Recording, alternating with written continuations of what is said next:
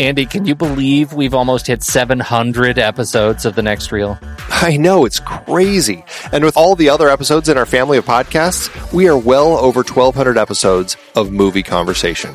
It's really pretty amazing that we've gotten to have these in-depth movie chats every week for over a decade now. And we couldn't have done it without our loyal community of film fans. Their support over the years has meant so much. For sure. That reminds me, we should give the merch store a shout out. Buying shirts from thenextreel.com/merch is a great way listeners can continue to support the show. Plus, they get to sport our great designs. Absolutely. I think sometimes folks forget we have a variety of shirts, mugs, phone cases, and more available. In fact, a great place to start is with a shirt sporting the Next Reel's logo. We also have that classic Fast Times Spicoli Surf School tee, or the weirdly popular Rusty's European Tour shirt. The one from National Lampoon's European Vacation. Why is that so popular? Search me, but we have sold a ridiculous number of those. I guess there are a lot of Rustys taking trips to Europe? We're always adding new designs based on movies we've covered, like our brand new design for a streetcar named Desire, featuring a streetcar named Desire. So if you want to rep your love of TNR and films, head to thenextreel.com/merch. Every purchase helps us continue to have these weekly in-depth conversations. So visit thenextreel.com/merch today. And as always, thanks for listening and being a part of the Next Reel community. We've got lots more great movie chats coming your way. Andy, it's hard to believe we've been having weekly conversations about movies since 2011. Oh, you're telling me. Producing this show week after week is so much fun, but it does require a ton of work behind the scenes. If you'd like to help support our efforts, one easy way is by using our Originals page when shopping for books and movies that we've covered. Your purchases made through our links give us a small commission at no extra cost to you and allow us to keep having these great discussions. The Originals page at thenextreel.com/originals has links to purchase the source material behind our adapted film discussions. Your purchases there help support the show at no extra cost. For the entirety of Season 11, we featured films directed by women. The only exceptions were some of our member bonus episodes. We talked about The Lure for our Horror Debuts series, which is a very loose adaptation of The Little Mermaid by Hans Christian Andersen. Definitely miles from the Disney versions. For our 10-year anniversary series, we covered We Need to Talk About Kevin, taken from the Lionel Shriver novel. Man, that was brilliant. And horrifying. Yeah. The Journalist series included Merrily We Go to Hell and The Weight of Water, adapted from Anita Shreve's bestseller. We filled some gaps in previous series with member bonus episodes on adaptations like Malcolm X, Mr. Blandings Builds His Dream House, Cactus Flower, Wild at Heart, Life Force, and The Blues Brothers. Our John Hurd series looked at a trio of adaptations: Chilly Scenes of Winter from the novel by Ann Beatty, Awakenings based on Oliver Sacks' nonfiction book, and Rambling Rose adapted from the Calder Willingham novel. 2 films in our coming-of-age debut series were adapted from books: The Virgin Suicides from Jeffrey Eugenides, and The Diary of a Teenage Girl, Phoebe Glockner's graphic novel. We had Queen of Katwe for our sports series based on Tim Crothers' nonfiction book. And Clueless kicked off our 90s comedy series, loosely adapted from Jane Austen's Emma. It totally took place in the 90s, though. Find all of these books and more adaptations on our Originals page at thenextreel.com/originals. Start your next read from the movies we've covered. Visit thenextreel.com/originals today.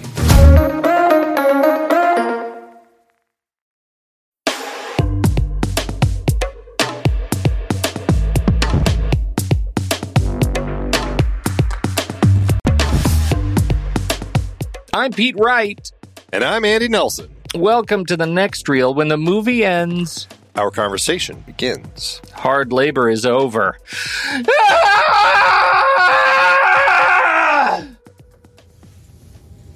Olha só esse pé direito, que maravilha, Helena.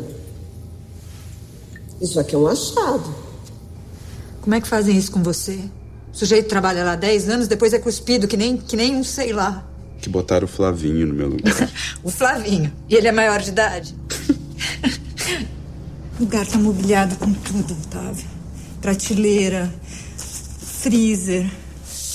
Eu acho meio loucura a gente se comprometer com uma coisa dessa agora, Helena. Eu vou fazer isso dar certo. Deixa eu tentar.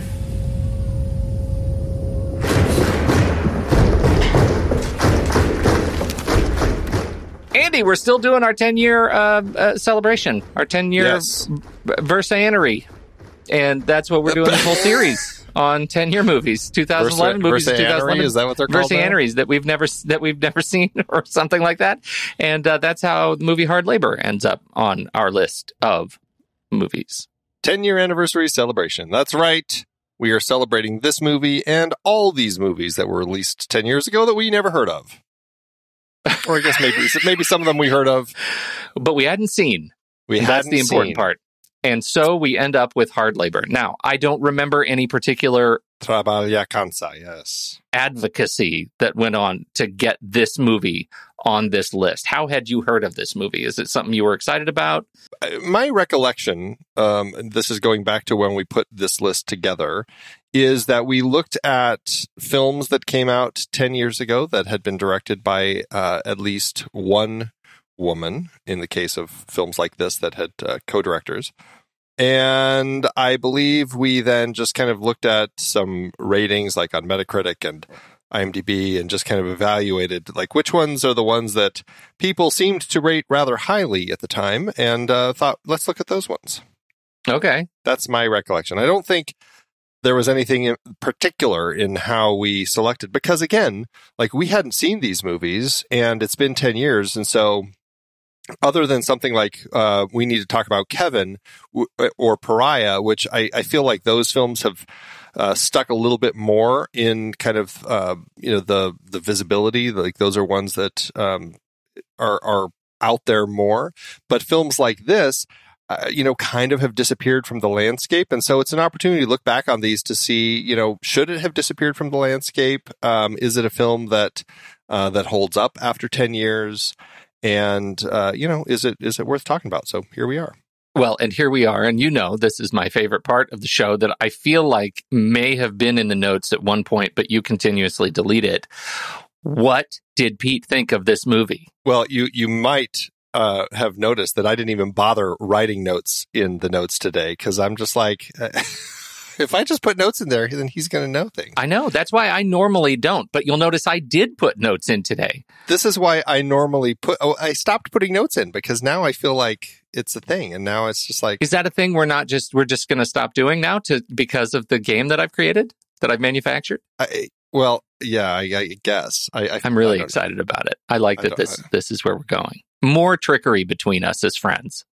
Well, we'll see. I still post my reviews ahead of time, so it's not too big of a surprise. And let me tell you, I work hard not to read your reviews now, because I know, especially for if it's a movie we've talked about, shut the window. Don't want to see it. Don't want to see it. I don't want to be spoiled. So no spoilage here. So what did Pete think of this movie? This is a grocery store with spoilage, but not us. Us. I'm an inky black stain. You are. I think that's... Yeah, I think, wasn't that something that you said you wanted to have written on your tombstone? Inky black stain? Yeah. Yeah, sure. Pete was an inky black stain. Inky black stain. He died as he lived, an inky black stain. Oh, my. Yeah, so I think that you hated this movie, and I think you couldn't wait for it to end. I think you wanted to take that sledgehammer to the characters and just get away as quick as you could. Oh, man. Wow. Aggressive. Okay. I can't wait to see how this turns out. I think you thought, yeah, it was interesting. It was a film, and I had some quibbles, but it was kind of middle of the road, and there were some hints at metaphor, but it was mostly middle of the road for me, and it didn't really give you anything transformational. But I do think this is potentially, if you give it any thought, it's a quibble-laden film for Andy Nelson. Interesting. Okay. And I'm pretty sure you're not going to be you're going to be revisiting it. I just don't think you'll think about it that much. Okay. All right. Good. This film was not rated when it came out. And honestly, of all the films we've talked about pretty much since we started this season, it's pretty much the safest film for anything. Like, according to IMDb's ratings page, it hasn't been given any information as far as sex and nudity, violence and gore, profanity, alcohol, drugs, smoking, frightening, and intense scenes. I mean, sure, there are some haunted elements to it and potentially creepy remains of a creature. So I guess there could be something that might be a little frightening and intense, but I think this is possibly one of the more safe films to look at that we've discussed so far.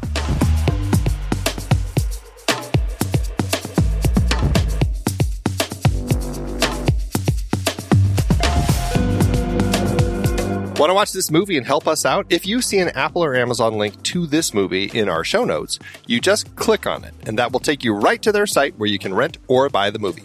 When you do this, we get a little tiny piece in return. Up in our game in the merch store. Are we really? We haven't gotten our horror movies up there, but we're getting them. We're working on it. They're close. So close. So close.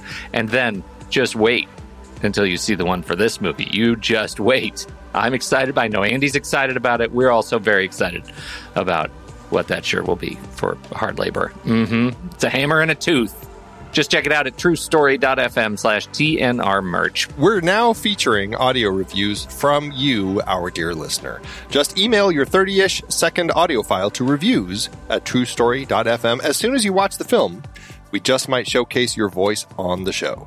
Get them in quick, though. We record early, so the sooner you get your clip in, the more likely it'll end up in the podcast. Again, it's reviews@truestory.fm. And if you don't know where to find that list of movies that we're talking about this season, they would head over to letterboxd.com. That's letterboxd with no E, X, no E, D. And I don't mean letterbox, N-O-E-D. No, it's just letterboxd.com. And if you visit there, you can start your own wonderful diary of movies, movie reviews, create your own watch list. Letterboxd is a fantastic social network for movie lovers. It is a bespoke social network for movie lovers with some of the coolest community that we found in our space. And we are HQ partners. I don't really know what it means, but it feels pretty special. And if you visit our HQ page at letterboxd.com/thenextreel, you'll be able to see all of our watch list. You'll see what we're working on, what the list we're working through this year. You'll see our Saturday matinee trailer list. You'll see all the lists are there. And you can become your own member if you like it a lot and you want to remove the ads. Head over to thenextreel.com/letterboxd. You'll get 20% off. This works for renewals as well. If you're already on letterboxd.com and you click on the little, hey, I want to be a pro or a patron, don't worry. Use the code NEXTREEL at checkout. You'll get that same 20% off. Yeah, it's really the only social media site that we really enjoy being on. Yeah, that's the truth. And we also like the people who make it. The people who make it are great. They've been on the show before. We really, really like Letterboxd. And love supporting them, and we hope you will support them as well.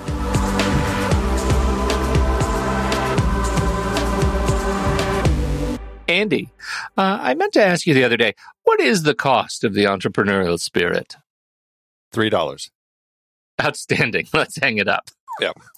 Pull the shades. We're done. Hard labor. Wow.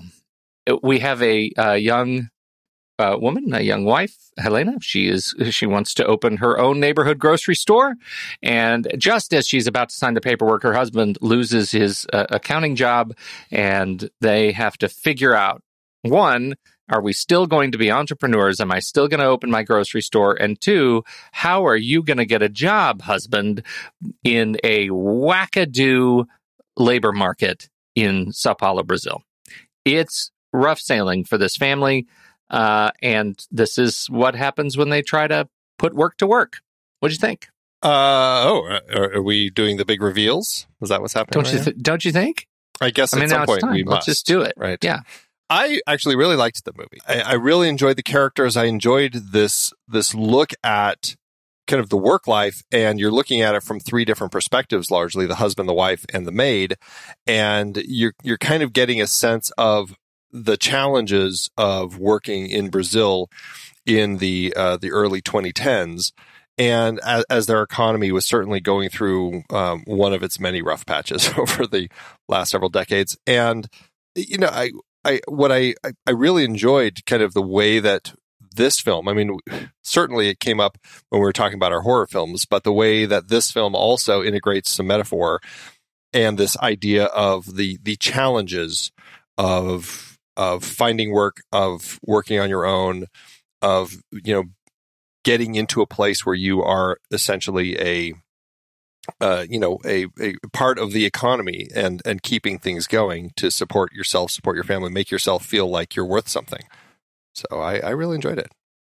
Okay. So I painted your picture as being a little bit more middling to fair, and you liked it a lot. You painted my picture as being an extreme hater of this movie, living down in the depths of my rage for this movie. And I would like to tell you that is not the case. I didn't love it, but I also think what I was doing was actually projecting heavily when I was talking about yours. I found the movie rather inconsequential, and part of it is because I appreciate already the struggles of entrepreneurialism, of starting a new business, of building trust in the people that you work with, all of that. And I also have been out of work. And I appreciate Ottavio's struggle to find work. I've been out of work. It sucks and it makes you scream, and I get it.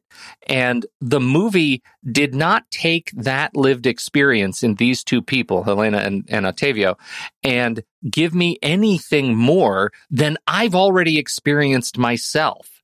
And therefore, it's like it was inconsequential. It showed me no new real world beyond doing all of this that I've experienced in Brazil. But honestly, I didn't find that entirely sort of extreme enough to demonstrate like what it's like when you have high unemployment and it's hard to get work. And so the movie did not deliver more than I've already seen, and so I just didn't love it. And I feel like after we record the show, it's a movie I'm not going to think about a whole lot. I would say, and the pieces that I'm really interested in talking about are the attempts at introducing these elements that are more substantial, weirdly metaphorical, supernatural, that kind of thing, that I feel like were not exploited at all. It was such a light touch on the more interesting things that they mean ultimately nothing in the film to me. So that's where I stand. Didn't hate it. Definitely didn't love it. All right. Well, so where should we start? Where do you want to start? I feel like the grocery store, just talking about the store, the elements of the store, the acquisition of the store, the remodeling of the store, all of that stuff is really interesting to me because it allows us to open the door to this first major layer of metaphor, which is the black ooze and the stain on the back wall. So the situation with the store, she acquires a store in the first, 10 minutes of the movie, and she's in there, looking around. They sign the paperwork, and then they're sweeping the floor, and you start realizing just the level of difficulty they're going to have as they start pulling back the shelves. They pull the appliances out of the wall, and they find stuff behind them. They find so many bugs, lots of little bugs that they have to sweep up. I'm not crazy about the bugs. And start figuring out there's something going on behind the walls of this store. And what feels early on like just a little stain, you ultimately realize is a growing kind of rot in the wall of the store. And early on they have to replace some tiles because of a grotesque clog in the drain that is just hair and ooze, and the black ooze and maggots and starts coming up through the floor. I should also add, as a set piece, there are always dogs around. Dogs howling, angry dogs out in front of the store. That's just kind of another soft touch piece. So acquisitions, what does the store mean for you in the movie? Well, I think that, if we may as well just kind of, as we look at the store, focus specifically on Helena, because she is the one who kind of takes on the store to kind of helm it and run the store. And then we can talk about Ottavio and Paola separately. But Helena and the store, it's an interesting element, the way that it's set up. And I feel like it really is designed to kind of highlight the challenges and the difficulties of running your own business and how hard it can be and how it changes you too. I think it's interesting to see Elena start, I'd say I don't want to say softer character, but maybe more gentle at the beginning.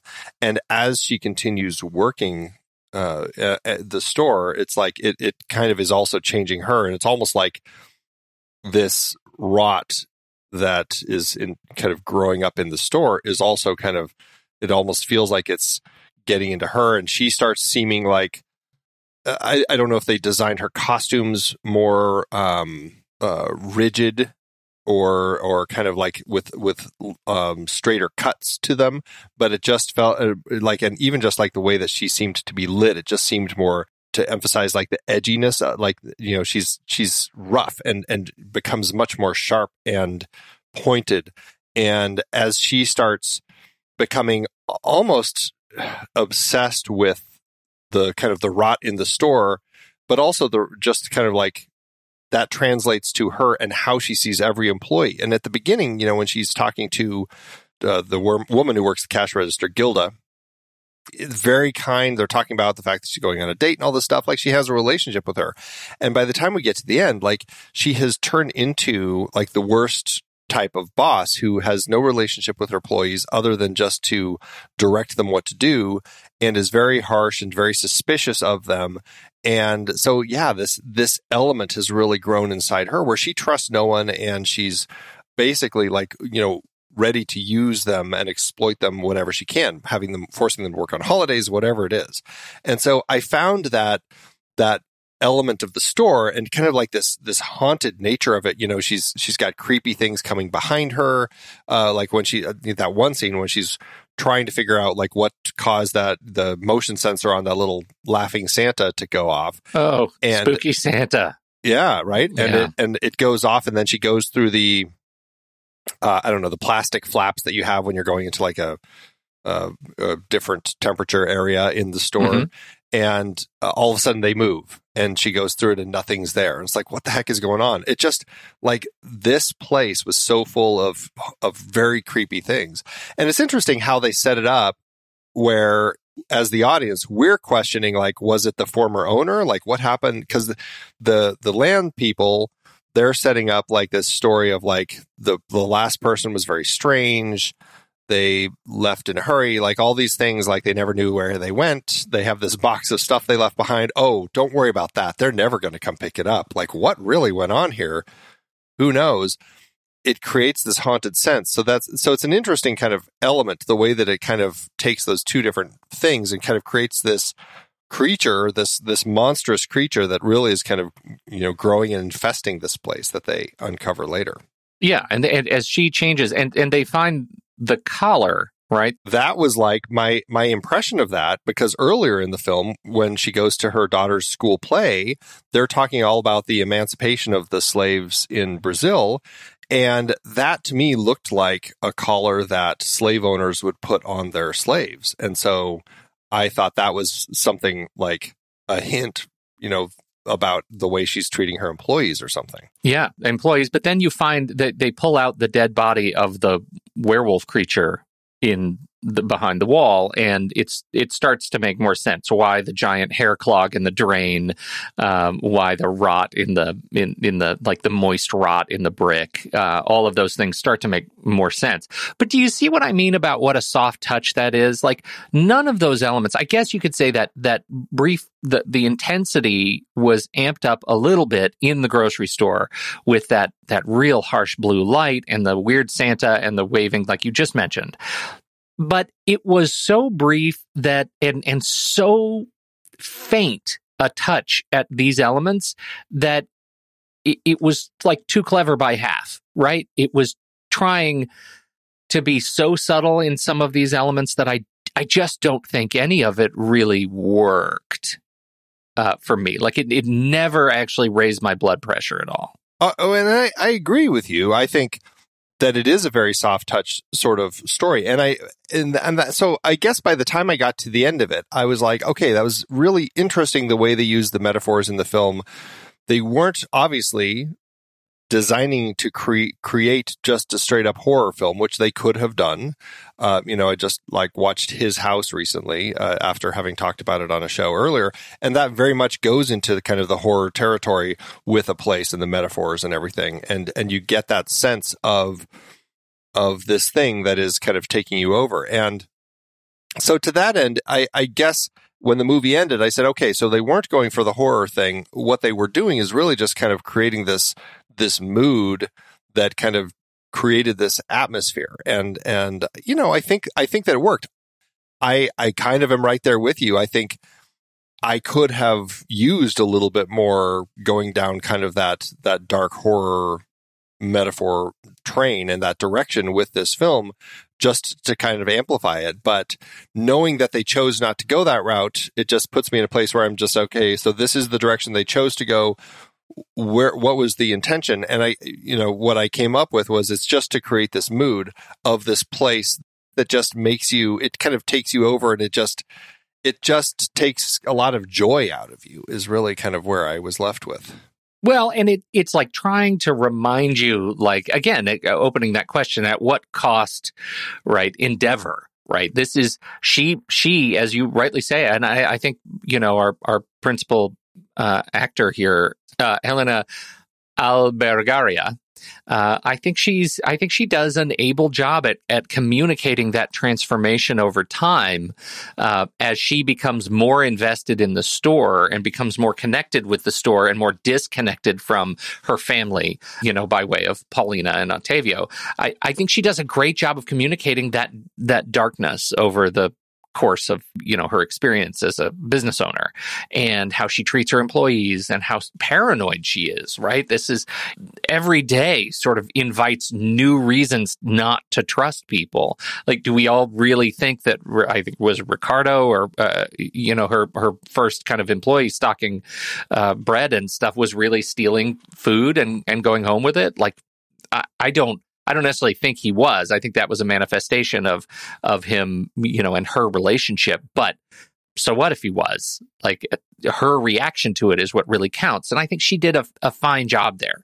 So I'm not sure if I needed less of the horror stuff or more of the horror stuff. Like, less of the horror stuff and more of just the human nature approach is its own horror.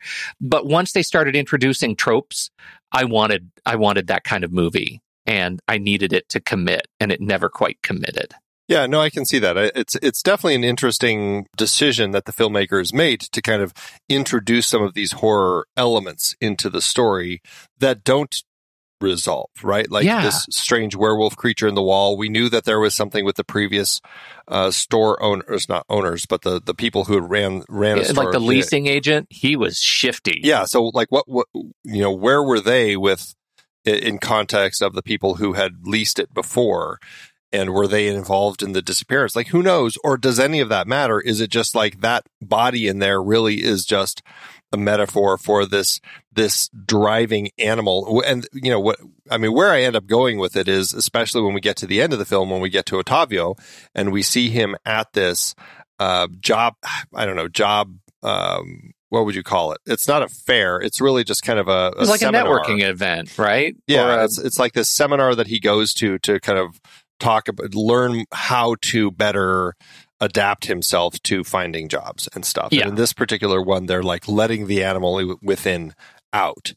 And so I found that to be an interesting element where, so are they saying that this creature in the wall, is this kind of what the Brazilian economy and the society really does to people who do let the animal out and try to like take charge and run things themselves. But then there are people like the owner of the building who's leasing it, who kind of still comes in and like crushes them down. Where is the line there? And so or is the wolf creature the former owner? You know what I mean? Like, is this what happens? Like, ultimately, Helena would turn into a wolf creature. That's what we're really saying, is that her darkness comes out and she would need to be put down with a giant hammer. Exactly. Do you think the hammer was used? I mean, I'm assuming the hammer was used against whatever was in the collar. Well, I mean, they find the hammer and chain behind the like that ice cream icebox. Yeah. Yeah. When they're moving that out, it's just laying there. So, and then they find it when they pull that rack aside to look at the wall again, it's there. And so these things just keep, and along with like claw marks on the wall. So yeah, it doesn't make any sense. Like, it doesn't make any sense. None of it makes any sense. Yeah. And see, this is where I think, like, is it the metaphor about like employees who are potentially doing these things and kind of like, you know, they're sending signals to her about the fact that she's treating them like slaves. Like, that's how I was reading that. Like, an employee must have done that is where I went. Really? Oh man, that didn't occur to me at all. At all. Yeah, no, I never read any of that. That's a really interesting way to look at it. If this was some sort of potential employee uprising. I mean, I'm not sure how else to read it, but again, it's peculiar because, you know, later when she has Paula come to help her out and Paula is sweeping, she comes across what looks like either a giant fingernail or a tooth or something on the floor that is a little disconcerting because it does look like rather monstrous sort of thing. And so you have things like that. You have the claw marks on the wall, the thing like, so I don't know if it's just, you know, and we've talked about this with some of the horror films. Is it just metaphor there and we're just looking at it, a story that couldn't in reality take place? We're just looking at it in context of the world of metaphor and what we're pulling out of it, you know, much like the Babadook or Relic or things like that. Well, but I would make the case, I think, that this is less satisfying metaphor, right? Because I already get the metaphor, but they've introduced some really concrete elements that lead this to potentially become a different kind of movie. And because of this sort of lack of commitment, it just ends up looking untidy or sloppy, and it doesn't actually complete the picture. Not like the Babadook, which has a very sort of pointed narrative structure, and at the end, I feel like it's you. If you want to look for it, you get it at the end. You can have a satisfying conversation about what the movie is saying on a number of different levels. And on this movie, I feel like I can talk about what's actually happening in the frame, and I can guess at what the movie is saying. And the act of guessing in this movie is not a satisfying experience for me. It just comes off as kind of sort of clumsy. No, and I think I can see that. I mean, it's muddled. I guess that's where I end up with. Like I think these elements are really interesting, and I enjoy the way that they all kind of blend together, and they make me kind of think about like what's going on in Brazil at this particular point in time that's leading all of these sorts of situations to be happening. But it does still leave me like, okay, well, I still don't completely understand, you know, how all of this ties together and ties into these metaphors. Like it's a little confusing for me. I find it really interesting, but it's confusing. I find it's a movie with a great deal of potential. The story that I think I'm most interested in, and I think I probably should be most interested in Helena's story, but the one I'm most interested in is the maid's story, Paula. I'm pretty sure that's because she's the recipient of the economy the way that it is, and I think has the greatest potential to tell us some lessons about what's really going on in Brazil from the perspective of somebody who's working there. From her very first choice, when she's told at the outset, yeah, this job is off the books and I'm not going to pay you the way you want to be paid, you know, for the first month, we're going to be on a trial basis. And then I'm not going to pay you, you know, as much as you want to be. It's off the books. It's going to be like a cash only arrangement. And all of that is unsettling, clearly, to Paula, but she ultimately says yes. She says, I have to do this. And that becomes her story, while she is clearly then looking for other work elsewhere. Well, not until late in the game. Not until very late. Yeah. And eventually we do find that she has found other employment working like in a mall or a food court type of place as kind of the person picking up. And that's where she finally gets the paperwork that she needs to be official, right? Yes. So yeah, it's interesting how it really is kind of like that felt like a definite commentary on the way that the economy had been going, and that it was hard to get a job. And oftentimes you're starting at the bottom, working for free, you know, working tooth and nail, trying to get ahead. and oftentimes in illegal ways, only to finally get to a point where you could scrape by getting a kind of a low end job like that. So it was an interesting thing, but it certainly was employment. And so that's, as far as her story goes, she gets the employment, and, it's a live-in employment. So they're obviously feeding her.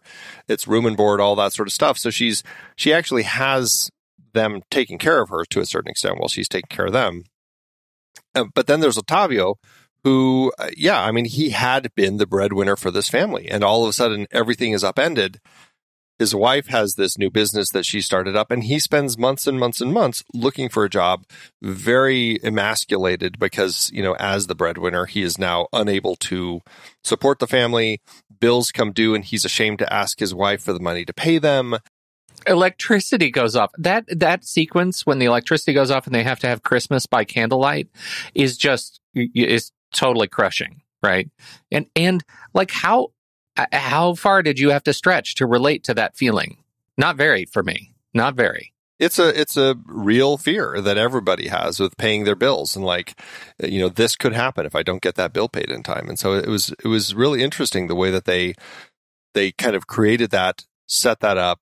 And you really do feel this struggle that he is going through. It's a difficult, definitely a difficult time for him to just navigate. And what it does to their marriage, too, right? Like what it does to their relationship. As he moves one direction, she moves another direction. They just become like, polar opposites emotionally. Well, even when, she has him come to his store, because she's like, oh, you could work for me.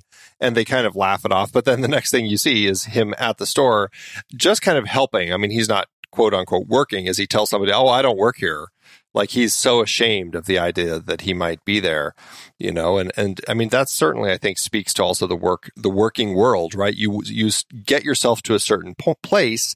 The last thing you want to do is feel like you have to step down to get back into it, which, you certainly see as he starts going through the ringer of going to the interviews and stuff. But that moment when he's at his wife's store, I found very poignant and powerful, because he is so ashamed to be having to do this, and he's just there to set up the Santa, but he's like embarrassed that somebody might see him, especially because this person looks like an accountant, like somebody who he would have been beforehand. I don't know, that struck me as a powerful moment between them when he was so ashamed to even be seen there potentially helping. Yeah. Can we talk a little bit about that? I don't even know what to call it. Was it like a 360 review process? There was some after he was laid off. Was it like an exit interview? It was the scene where he comes in to meet with, I guess, what was his name? Victor. He comes in to meet with who's an old friend. Carlos. It was Carlos. He comes in to meet, and this young woman comes in and sits down. She has a bunch of files. I assume she's from HR or something like that. And he just wanted to come in and talk to Carlos about this, I guess, a job at this company. And she blows up a balloon and draws a face on it. And I've never had an experience like that. And I wanted to know if you could do that for me. I think that's what the film was meant to make you feel like. My impression of that was like, he's now like out of a job at an age where it's very difficult to find a job, like middle-aged.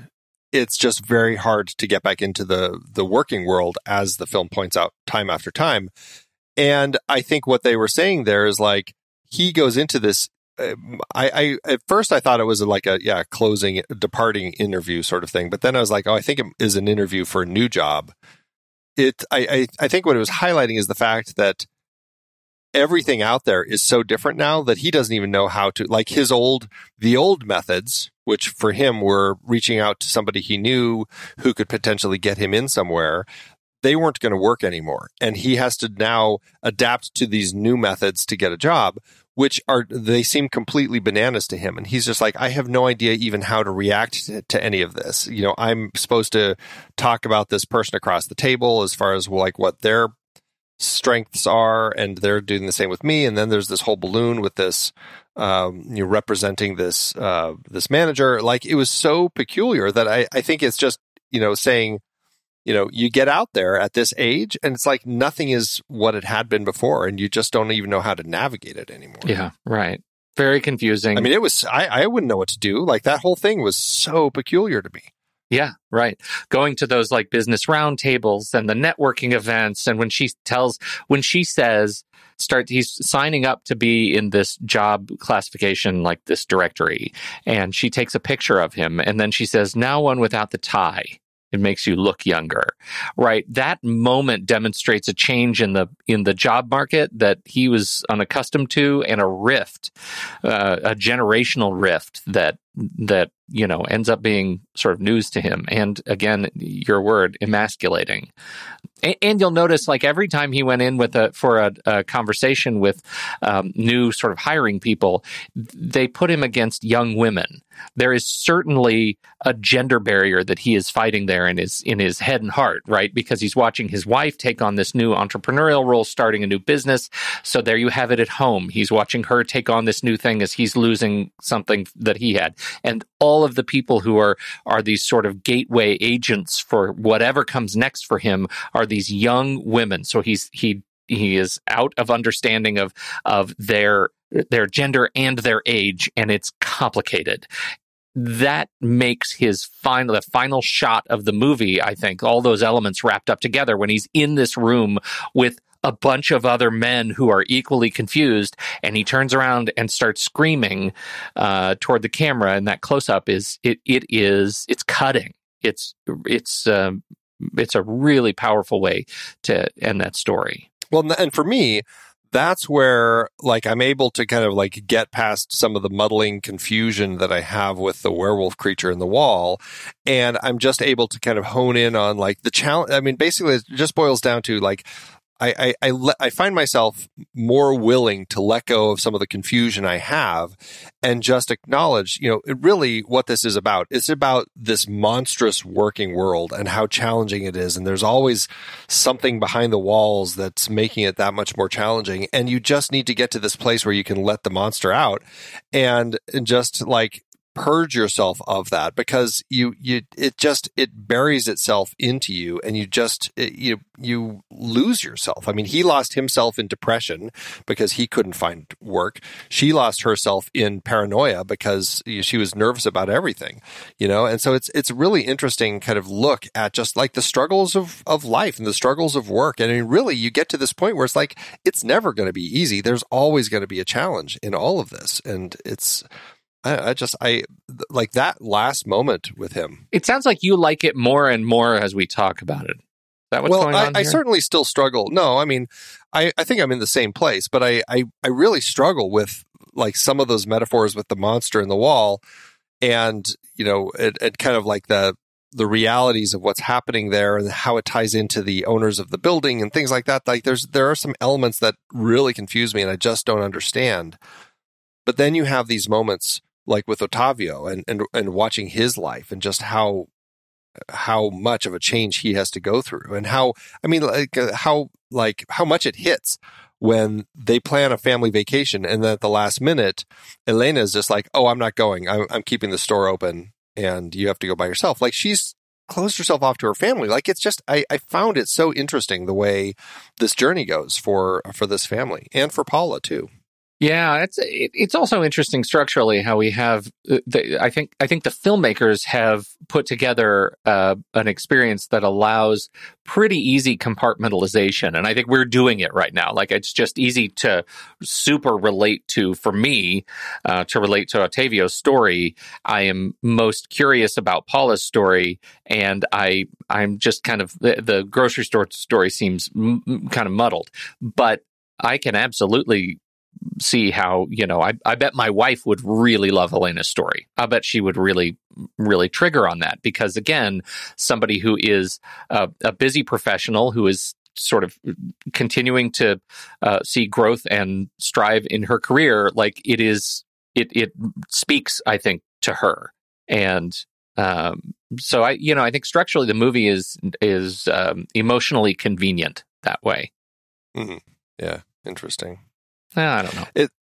Well, I think that there's a lot of elements in it that I don't know, I just find really intriguing to think about.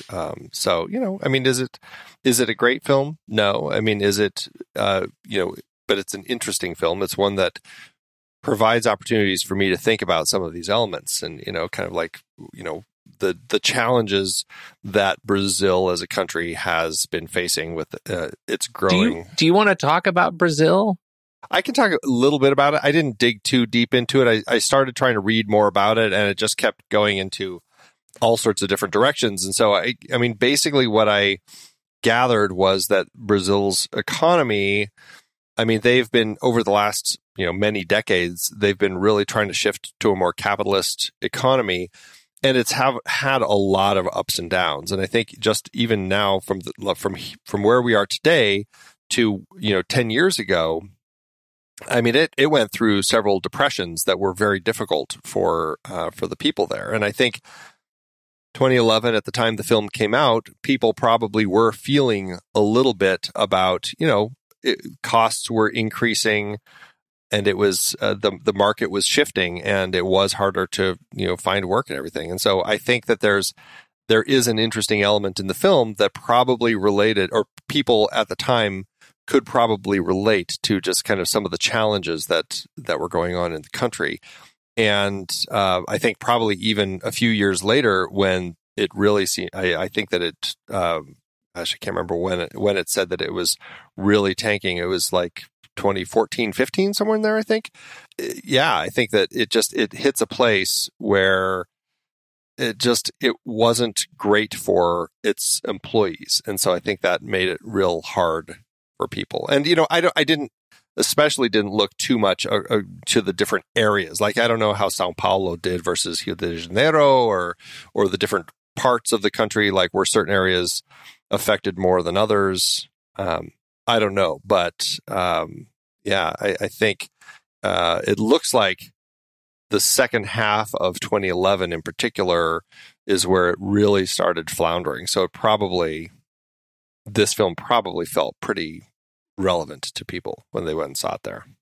Well, it ends up being, I think, a fascinating, effort, and I appreciate the stories that are going on in this movie, even if it still feels slight to me. I don't have quite the impact through the film as a whole, but I didn't hate it.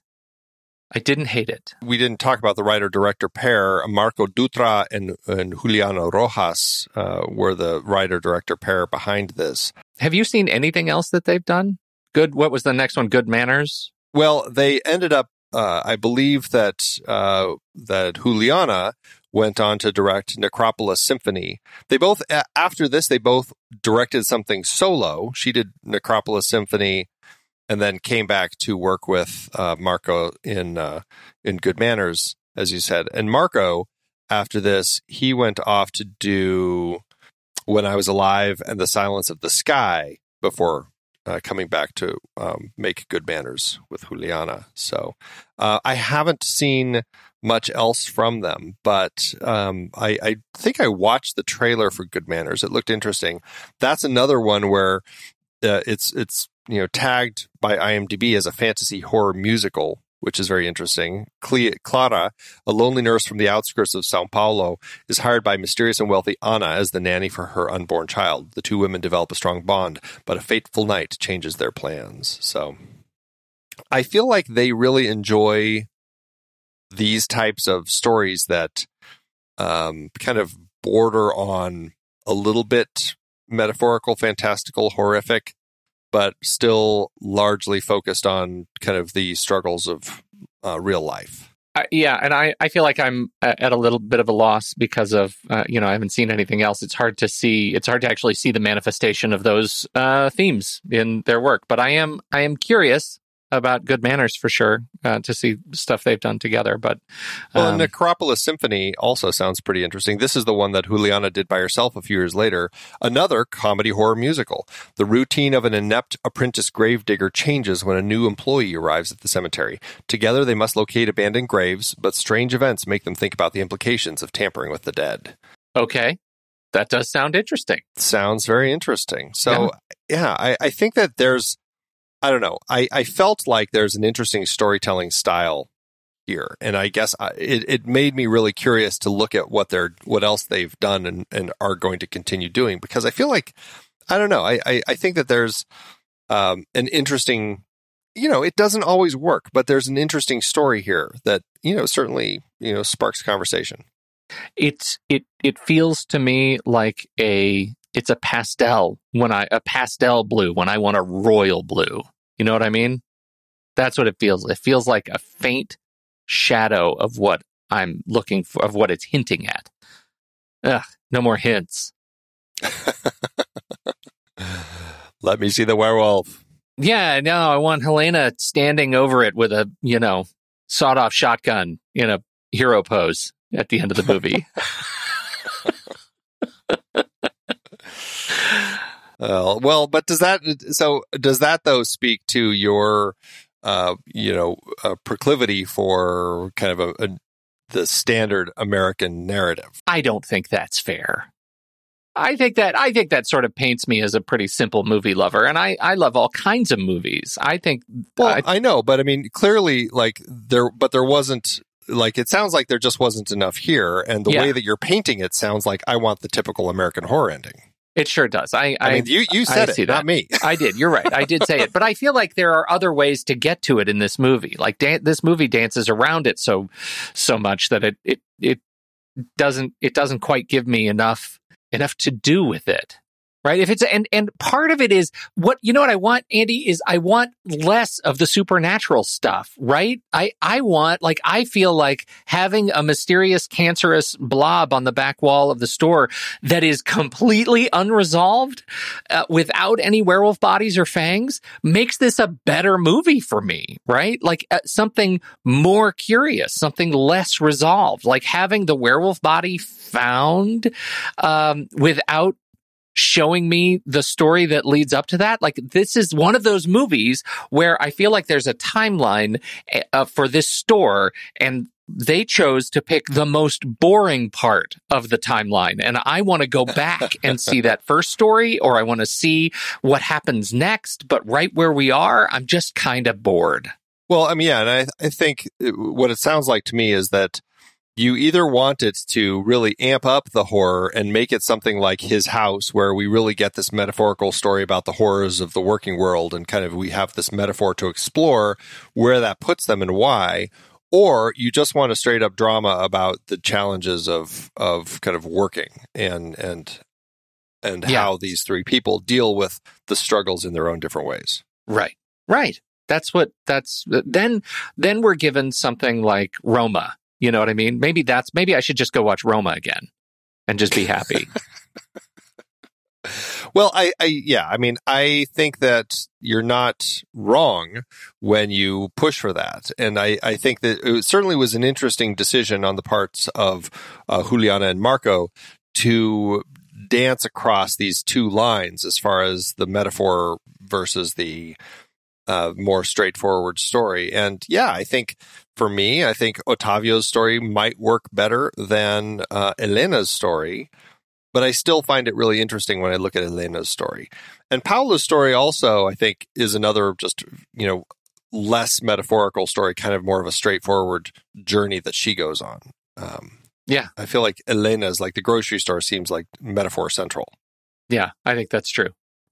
I think that's absolutely true. When we're thinking about kind of like the kind of incessant creepiness that kind of like pervades everything that Elena seems to be surrounded by.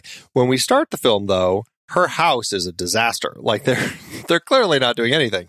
Yeah. And that was an interesting thing to me, because he was working, and my sense was he was working, she wasn't. And she needed to be looking for a housekeeper, but hadn't, but then also wasn't actually doing any work herself. Yeah. Is that saying anything? Or is that just like the laziness of the middle class who has to hire somebody to take care of them? I don't think so. I think it's I think it's the reality of, the reality of family in economically constrained place. Like to say that she was lazy is doing a disservice to what it takes to just sort of run the family. And that she, there are people who are not lazy and also not very good at keeping a tidy home. And that's not a judgment. That's me. So I certainly get it. I also think that it is a sign of her focus not being on the family, because she was getting ready to start this new business. Yeah, right. That just because she didn't have the building, really what it said to me is she's been planning this business for a long time. And when we pick up the timeline for the story is the day before she's sending the papers in. And that's an important day, but it's just a milestone on a very long journey. Yeah, right. Yeah, well, it's interesting. I mean, it's an interesting film. I don't say that I loved it at all, but I found it to be an interesting watch and something to chew on. Okay, well, give me werewolf parts to chew on any old time. Well, was there anything about the look of the film that you wanted to talk about? Made me seasick. It's all green, so green. It's fine. It's fine, but green. Well, that reminded me, and I can't remember what film it was, but it's something where, those fluorescents just have a look, and every time they would turn them on in the store, it just, you hear those, the banks of lights turning on and stuff. It just carried that kind of that wave of nausea of the lighting. But again, I thought it worked well for the world. Yeah, it did. It's just, and it was, I am sure that story, that visual story, was the story they intended to share, and it worked. Like you say, it worked for the movie. It was gross and intentionally so, and therefore it was a success. Yeah. Well, we will be right back, but first, our credits.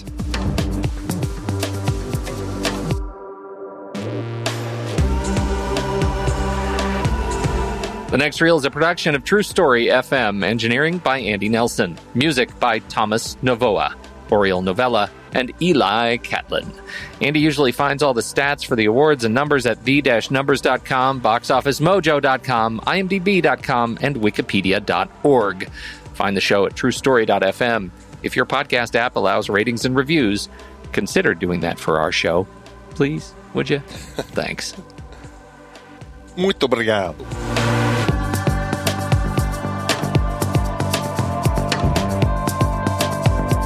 All right, Andy, how'd it do at awards season? The film had 11 wins, 9 other nominations. It did okay for itself out there in the world. At the Cannes Film Festival, where it premiered in Un Certain Regard, it was nominated for the Golden Camera and the Un Certain Regard Award, which I think I said last time is films that are either the first or second film in the filmmaker's career. This film didn't win either of them. For the Golden Camera, it lost to Las Acacias, which also 17 Girls lost to. And it also lost the Un Certain Regard Award to Arirang, which tied with Stopped on the Track. So those two films took that award. But it won at the Havana Film Festival, the Grand Choral. Well, it won third prize. The Grand Choral is the third prize award. It won for being the first work. Won a lot of the Havana Film Festival, New York Festival. It won Best Screenplay at the Brasilia Festival of Brazilian Cinema. Gilda Nomache won Best Supporting Actress for the store employee. And so I mean, at the Prêmio Contígio Cinema Brazil Awards, it won Best Screenplay, the jury award for that, and nominated for Best Film, Best Actress, Best Director, Best Cinematography. So, it did okay for itself. It didn't shake things up, but it did get noticed when it came out. Yeah. Well, that's good. How about at the box office? Did it do any good? Did it make any money?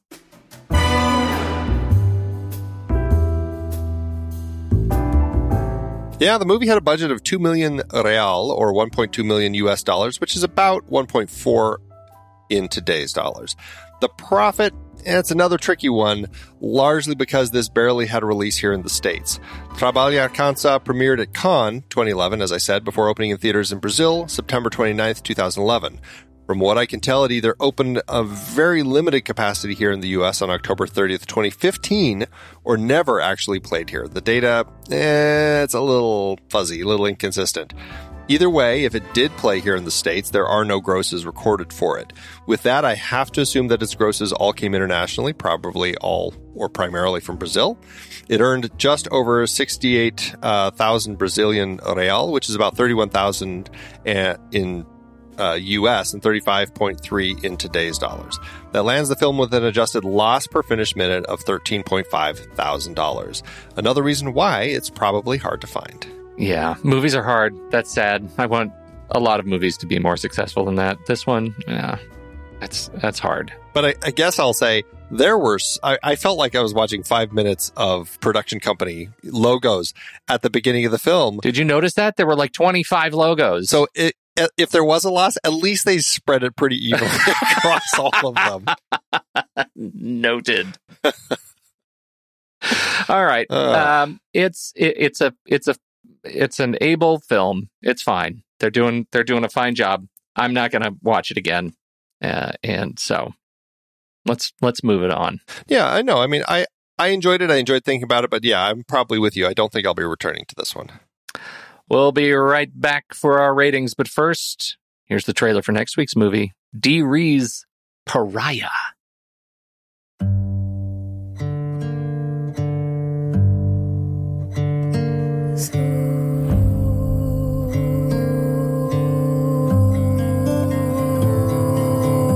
Heartbreak opens onto the sunrise, for even breaking is opening.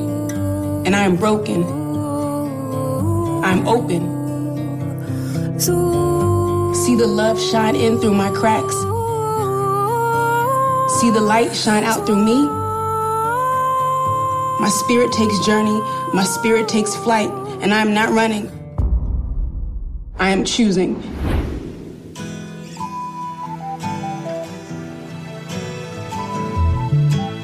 I know for homecoming that I want to go with Craig.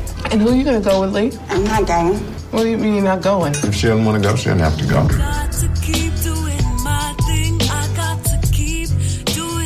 For some reason, Lee just doesn't like anything I pick out for her anymore. You look beautiful, baby. This isn't me. There's this new women's club up there by the liquor store. You haven't heard anything about it, right? I never even heard of it. What if, say, somebody liked you? What if the person is kind of like a friend, but you know they like you more than that?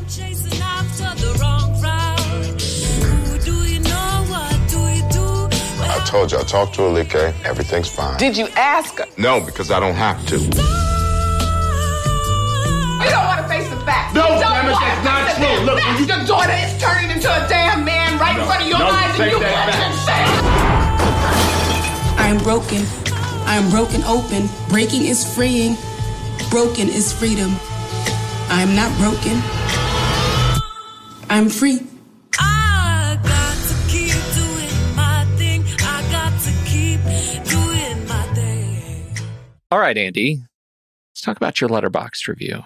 Yeah, Letterboxd. This is an interesting one because I feel like I got some interesting things to think about out of this one. I enjoyed the film. I was never bored. The ending really was powerful. I loved the ending of the film. It does get muddled in parts, but on the whole, I enjoyed it. I think I'm going to give it 3.5, but I don't think I'm going to give it a heart. So that's where I'm going to land with this one. Okay. You know, I struggle because of my IMDb 6-star rule that this is it's a competent film. It's trying some stuff. It's making a swing. Just because I didn't connect with it, does that make it a terrible movie? I think I'm going to give it right down the middle. For me, the 3-star, I'm not going to give it a heart as well. Knowing that your review will lift it up, in terms of our average. So, 3 stars, no heart for Hard Labor.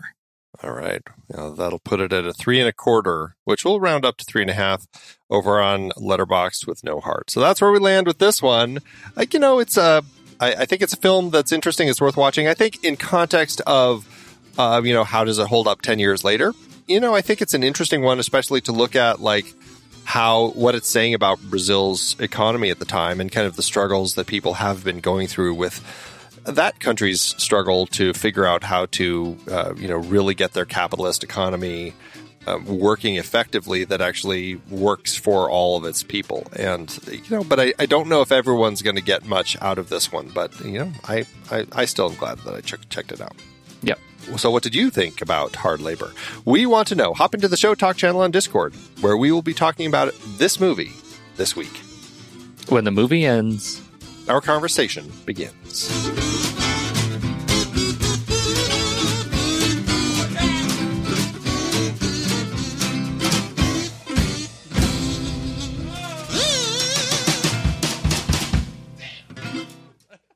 Letterboxd giveth, Andrew.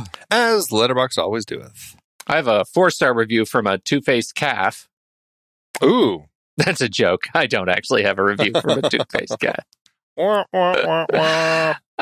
What'd you do? Did you go high? Did you go low? What'd you do? I just went for high likes.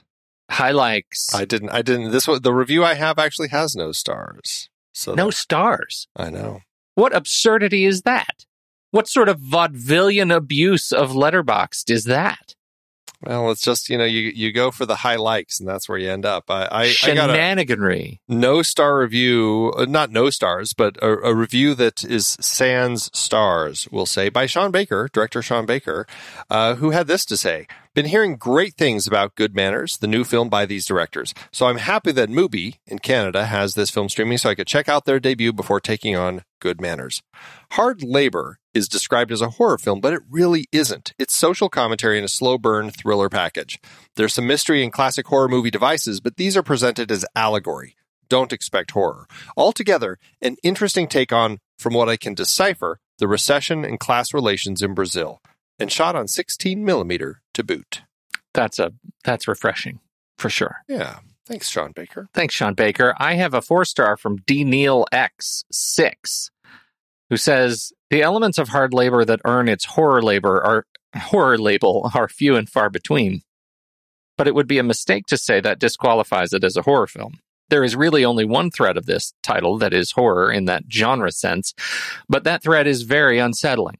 And the way it's weaved into the others takes what would otherwise be an excellent drama or dark comedy about the power dynamics of class and race, the indignities of capitalism, and the roles we are forced or choose to take on within it, and suffuses it all with a vague but persistent sense of dread and anxiety. In the end, it doesn't come together in a way I was totally able to make sense of, but the holistic experience of the film is as horrifying as it is illuminating." So I honestly think I could actually write that same review for the film and still give it 3 stars or 2.5 stars, right? Like it's that big line. It doesn't come together in a way that I was totally able to make sense of. Sure. But I see what it was trying to do. So I get it. All right. Thanks, Letterboxd. I've been podcasting since 2006. In that time, I've tried countless hosting platforms, but in August 2022, we switched to Transistor to power all of our shows here at True Story FM, and it's been a game changer. I love that Transistor allows unlimited podcasts and storage without extra charges. We can publish so much content, and we do. If you want to start up a podcast, do yourself a favor and host your show on Transistor. With their one-click publishing, you can get your new show onto all the major podcast directories effortlessly. And their website builder lets you quickly build custom sites for each show. The detailed analytics are invaluable too. You can access all kinds of listener data anytime. Oh, and the versatile players allow you to embed episodes anywhere to reach new listeners. Plus, the team behind Transistor is super responsive and keeps making the platform even better. After using countless hosting services over 15 plus years, Transistor has been, hands down, the best podcast partner for us. If you want a hosting platform to take all the worry out of getting your podcast out into the world, go to thenextreel.com/transistor and check it out. Support our show and support your own show by going to thenextreel.com/transistor. Start growing your podcast today.